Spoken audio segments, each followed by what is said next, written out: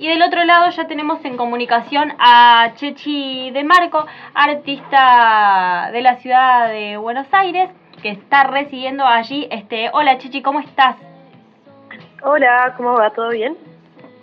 Hola Chichi, ¿cómo estás? Buenas noches, te saludo a Cristian acá en la Máquina Verde, Grimagin 106.7. Qué placer estar en comunicación telefónica con vos. Comentame, ¿qué te encontrabas haciendo esta noche de jueves? Bueno, recién estaba por comer con mi pareja. Nada muy especial, la verdad. Pero bien, todo bien. Bien, buenísimo. Y calculo que con buenas noticias porque hace poquito nada más que estrenaste nuevo material. Antes de Florecer, comentame cómo fue la salida de ese álbum. Bueno, la salida fue hace, no sé, más o menos 10 días, 15 días. Y no, la verdad que estuvo muy lindo, muy linda la repercusión de la gente. Era un disco que tenía ya como un año de haberse grabado y por la pandemia y demás se fue atrasando un poco y nada, así que muy feliz de que haya salido y bueno, y ahora pensando más en lo que viene, que también me emociona bastante. Bien, buenísimo. Desde mi parte, hermoso material, así que bueno, felicitaciones. Y comentame, vos sos un artista solista, y ¿cómo es generarse un espacio en una ciudad tan gigante, ¿no? Y tan llena de música por todos lados como lo es Buenos Aires, y bueno, que la gente también lo vaya escuchando y procesando? Bueno, eso para mí es un camino muy largo, de mucho trabajo, mucha perseverancia y mucha pasión también y confianza en lo que lo que uno hace vale la pena, pero es como un trabajo, la verdad que de muchos años. También siento que como que uno también se siente afortunado porque de repente conoces a gente en el camino que te ayuda mucho, que se copa con tu música y de repente te empieza a compartir tu música, gente por ahí valorada dentro del ambiente, y eso a mí por lo menos me ayudó un montón, como el apoyo de la gente también. Y no sé, por suerte cada vez es más y eso me pone re feliz. Pero bueno, nada, siempre obvio que todavía queda mucho camino por delante, así que siguiendo metiéndole. Sí, es el camino que deben seguir, creo que todos los y las artistas independientes. Y en ese sentido, viste, hablando de escenas y movimientos y demás, ¿te sentís parte de una escena? Viste que vos también vi que tenés mucha relación con Feli Colina y demás, ¿forman parte de una escena? ¿Te sentís parte? Sí, la verdad que eso, bueno, es una de las personas a la que estoy muy agradecida porque, bueno, ella como que sí, desde el principio se ocupó con mi música y siempre me apoyó, no solamente compartiendo mi música y eso, sino que también personalmente, o sea, hablamos un montón de veces, como que ella participó también en una canción que grabé hace poco, hicimos un feat con ella y Esmeralda Escalante, y nada, o sea, son personas que valoro un montón, primero porque las admiro como artistas, y además porque me ayudan un montón en este camino, me aconsejan, o sé que puedo contar con ellas y está re bueno. Bien, buenísimo. Y bueno, si hay algo que las que tienen en común con Feli Colina es el camino a Abbey Road. ¿Cómo es eso? ¿Cómo te preparaste? ¿Cómo fue la noticia de que lo ganaste? Ganaste a mejor canción en el concurso, pero bueno, contame un poco mejor vos. Bueno, me anoté en el concurso a principio de año, fue como más o menos en abril, había recién arrancado la cuarentena y yo estaba como con menos trabajo porque, bueno, nada, porque sí. Y así que dije, bueno, estaba full para meterle a esto, estuve como 2 días encerrada probando cosas y no, me anoté, igual un poco fue jugármela, o sea, lo subí con muy poca expectativa de nada porque no sé, o sea, en mi mente nunca era una posibilidad ganar, digamos, era más por un juego mío y nada, y bueno, al final pasé como un par de instancias y de repente terminé ganando, que fue muy muy loco porque no me lo esperaba. Y no, fue muy linda la experiencia porque además de poder conocer a gente como, Esmeralda Escalante, ¿quiénes más eran los jugadores? Ya me olvidé los nombres de los jugadores. Bueno, no importa, esa gente. Ya tipo, literalmente me olvidé los nombres. Jurados grosos. Sí, jurados con gente muy reconocida que no sé, Richard Coleman, bueno, y sí, personas que de repente eligen tu canción y de repente están describiendo tu canción y te dicen todo todo el potencial que esa canción tiene y por qué, y para mí eso fue increíble, o sea, como que una persona así me reconozca todas esas cosas fue increíble, o sea, eso fue como el aprendizaje más grande creo que me llevó. Sí, me imagino. También, digamos, no sé si te acordás contra quién estabas compitiendo en ese momento. No sé si te acordás con quién estabas compitiendo. Perdón. Me acuerdo, bueno, sí, estaba con un par de artistas que conocía, otros que no conocía y los conocí ahí. Éramos todos bastante como de muy under, o sea, ninguno muy conocido. Sí estaba Fran de Shakespeare, que es una banda Shakespeare que creo que es como Shakespeare, sí. Bueno, Fran es el guitarrista y él hizo un tema y quedamos los dos en la final y al final, o sea, por un punto gané yo y creo que por un punto sí.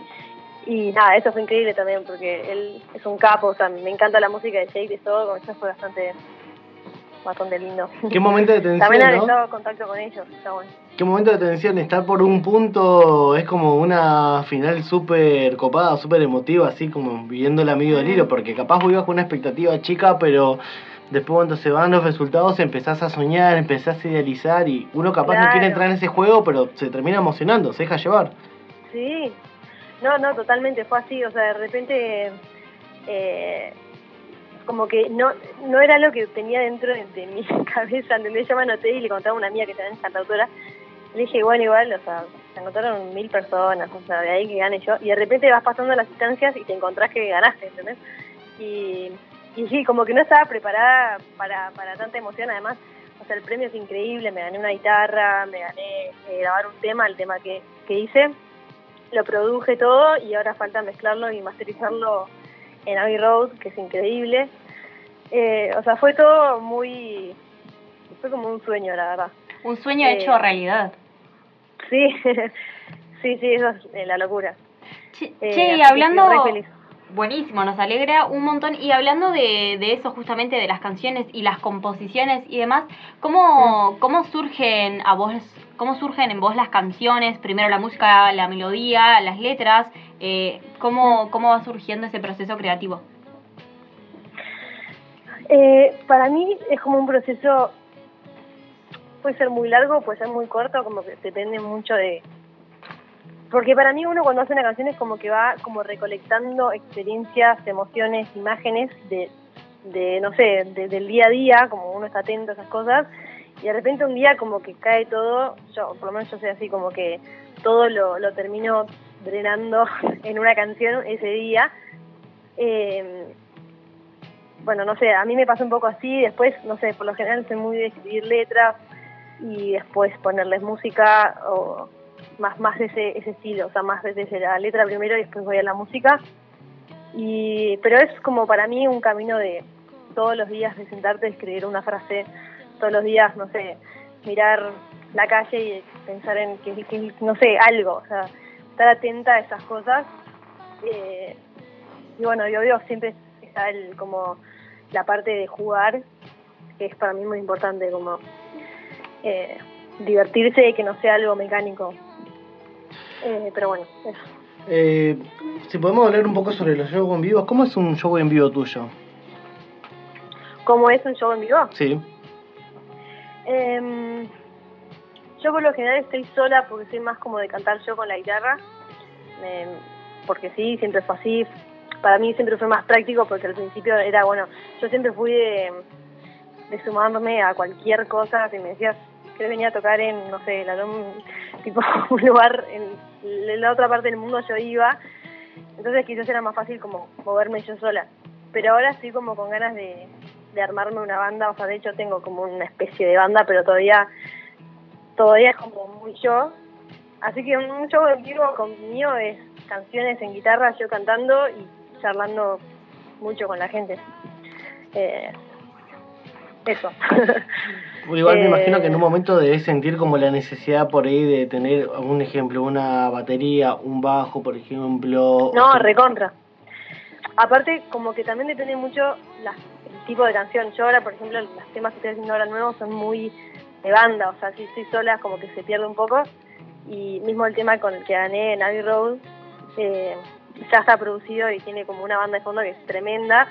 Entonces ya como que no me puedo imaginar yo sola a este punto, creo. Como que ya entré como en un camino que no creo que vuelva para atrás. Igual me encanta también la versión yo sola con la guitarra, que es como algo que me encanta y disfruto. Y tenés otra intimidad, me imagino, y como sos otra presencia, pero después me imagino que musicalmente vos tenés que sentir la necesidad de por ahí de integrar otro tipo de instrumentos. Clara, creo que te quería acotar algo.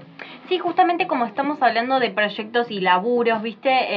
Sí. Vos, por ejemplo, ¿vivís exactamente y puramente de la música o también tenés tus distintos laburos como para poder también sostener esa vida artística que hoy por hoy, ¿viste? Es como está muy difícil y bueno, en este contexto ni hablar.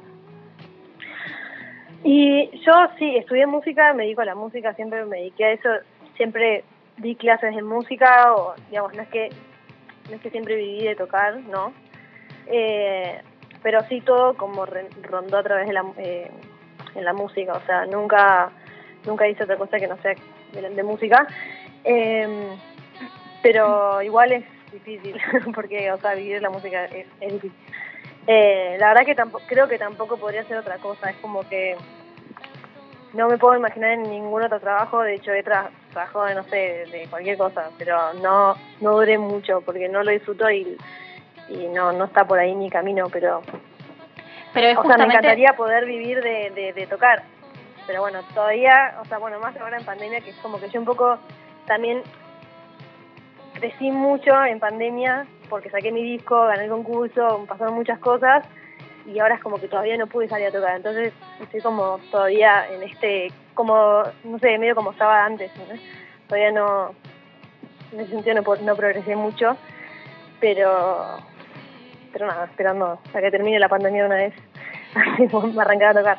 Como todos me imagino. ¿Y qué te iba a decir? Y está buenísimo esto que mencionás, viste, de los laburos que no están buenos o a uno no le gusta porque básicamente no está haciendo lo que a uno le gusta y que vos veas la música o el arte también de una manera lúdica. Está buenísimo porque no pasa a ser como un trabajo rutinario, viste, de decir tengo que hacer esto porque lo tengo que hacer y fin.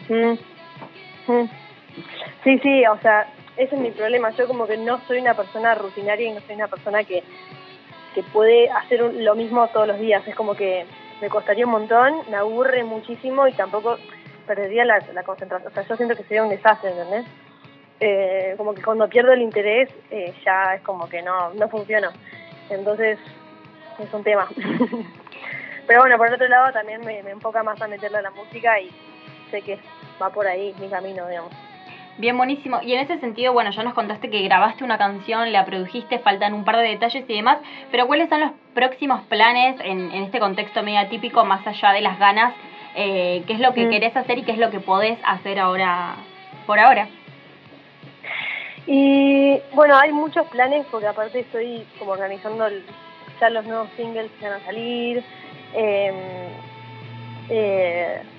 no sé, ya planeando el nuevo disco. Tengo en cuarentena hice 1 millón de canciones, así que ya tengo como medio pensado que eso quiero para lo que sigue. O sea, van a venir muchísimas cosas. Primero ya tengo el single que es Esme Escalante y Celi Colina cantan conmigo, así que eso va a estar muy lindo.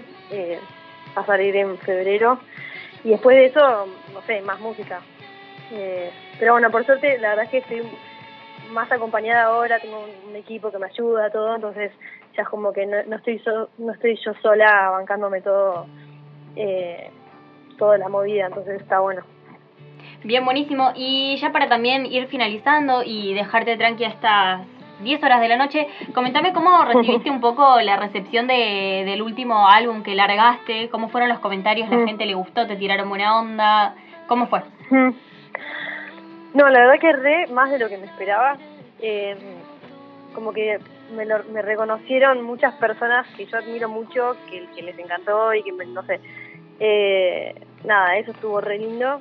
Y bueno, ahora un poco como que si te meten viste que ahora es como mucho la playlist y como que entrar en esos nichos, y en ese sentido estuvo re bueno porque también me abrieron un montón de puertas y la música se está moviendo bastante, así que estoy re contenta.